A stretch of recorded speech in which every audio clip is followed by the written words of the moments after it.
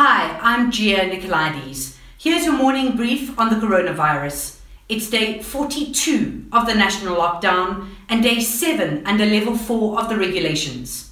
The number of positive cases now stands at 7,808 since the first recorded case in March. 153 people have died and over 3,000 are now listed as recovered. Almost 280,000 tests have been done, and it's interesting to note that testing capacity is managing to deliver more than 10,000 tests a day almost consistently. Government has now changed the regulations governing the movement of cars during level 4.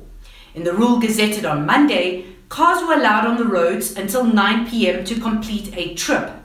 But yesterday, the Transport Department changed the cut-off time to 7 p.m. No reason has been given to explain the stricter curfew.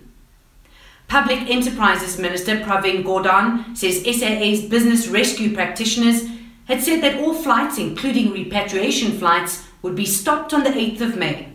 The minister said that this may change if government was able to find money. Gordhan wants business rescue practitioners to drop their fees by anything up to 40%. He doesn't want SAA liquidated and says there might be opportunities for SAA in the post-pandemic world if someone has money. But that someone won't likely be our government because we're fresh out of bailout cash. The minister and the business rescue practitioners are in talks over this issue. There's a positive case of coronavirus in the office of the presidency. The Union Buildings complex is now being sanitized and deep cleaned. The staff member in question has not been in contact with the president or his deputy. Eskom has also confirmed a worker at the nation's only nuclear power station has also tested positive. The worker at Koeberg is currently in isolation. All their workplace contacts have been traced and tested. And SAB might end up having to destroy 400 million bottles of beer. They haven't been able to move the alcohol under the lockdown regulations.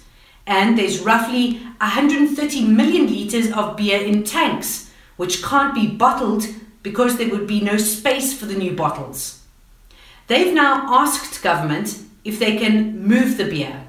And if they can't, they'll have to destroy it. Taking a wider look at the pandemic, US President Donald Trump has described the coronavirus pandemic as the worst attack ever on the United States, again pointing a finger at China. New Zealand, hailed as one of the world leaders in containing the virus, is now looking at reopening most elements of society as soon as next Wednesday. They've managed to cut down on community spread with just 2 new infections this week. For this and more, go to ewn.co.za/coronavirus.